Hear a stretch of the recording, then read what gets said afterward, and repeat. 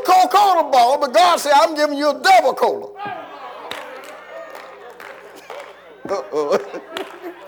Because I'm finna give you what you need.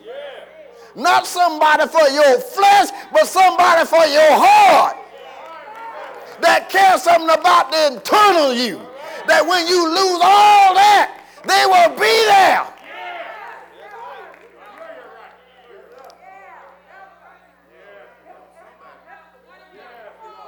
You want this person with all this money. That's what you want. But that's not what you need. You need a lover. You need somebody to love you. You need somebody that care more about the inner you than the outer you. You need somebody to say, I love the person, not the person in the person. And if somebody want to leave you, they didn't care that much. They were too much busy on what you were providing and what they could get out of you. So you let them go. That wasn't what you need. You need a woman that loves God. You need a man that loves God because you're a child of God. Boy, I done messed around here and didn't know I was going this far. That's your need, not your want. Peter and Paul saw a lame man at the gate, and he was begging for money. And they said, 7 gold have I none, but such as I have, I give unto thee in the name of Jesus. Now, all the pennies that people gave that man lame didn't give him no legs to walk. They gave him money, but he was still lame. But when Peter and John came in, we give you some money, came by. Get up! And he got up and walked. God met his need, not his wants. And you tell him, look, we're going to give you something so you can go get your own money.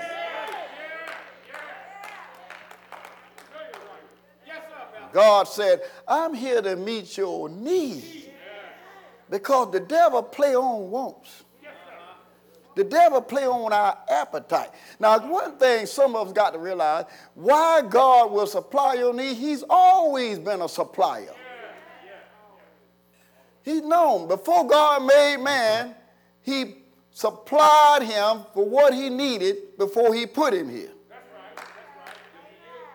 Isn't it amazing that God didn't make man until he finished making him a place to stay?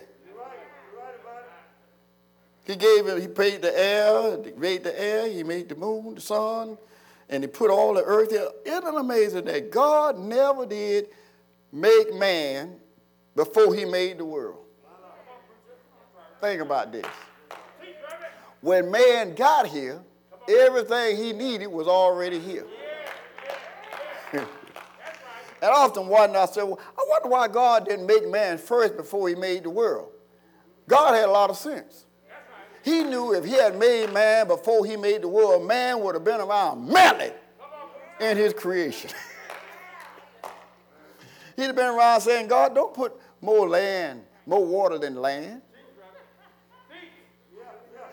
If God had been, man had been around here, your head would probably be down here and your legs up there. God said, I already know him. I don't want him melting in my creation. So when he get here, it'll already be provided. And when man got here, everything he needed was in the garden. But watch where I'm going. He lost it because of want. Instead of being happy with what God had given him, he wasn't satisfied. And that's the way some folk are. I don't care what you provide for them. If they're greedy, they want more than what you provided. Because they can't satisfy themselves with the blessing. He wasn't pleased with what God had given him. He didn't have to pay no rent. He didn't have to pay for no lights. He didn't have to pay for no water. God said you can have anything in the garden, just don't mess with this. And that's what he got in trouble about, because he didn't know how to give the difference between his needs and his want. He wanted God's place. He wanted to be like God. And the devil appealed to his appetite, not his need. And God kicked him out. You tell folks, look, all this I provided for you, and you still pouting.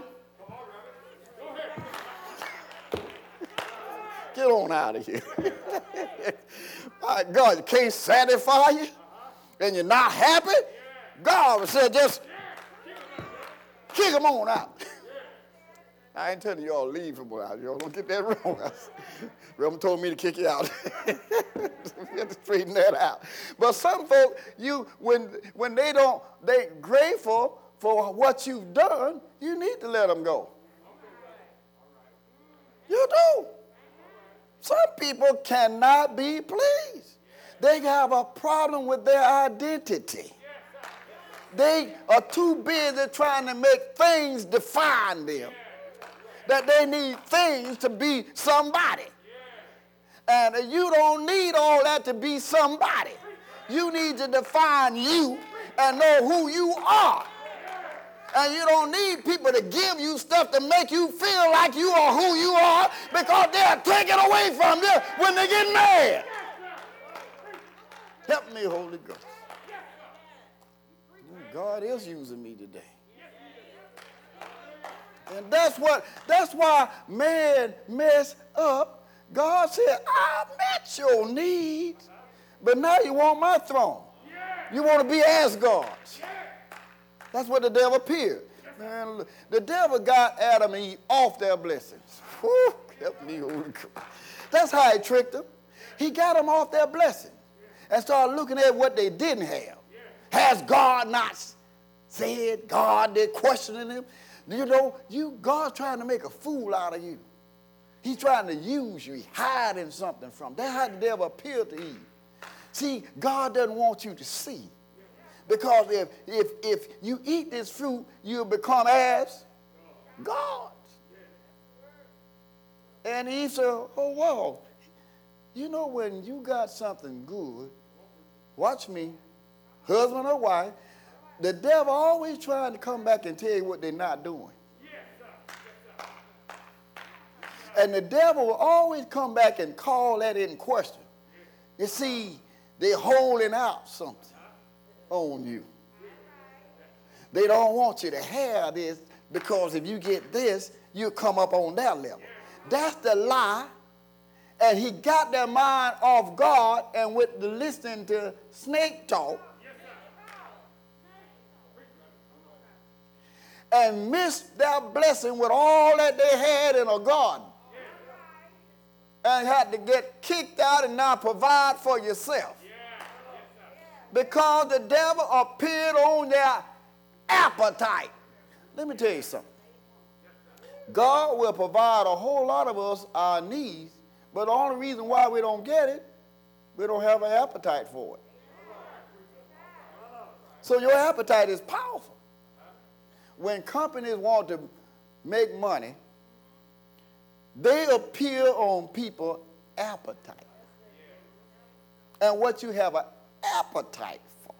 I'm talking to all you going in business, find out what people have an appetite for. All right? I run a little record label, and I just haven't time to fool with it no more, because I know right now I got to spend time to appeal on the people's appetite. They don't want no more VHS.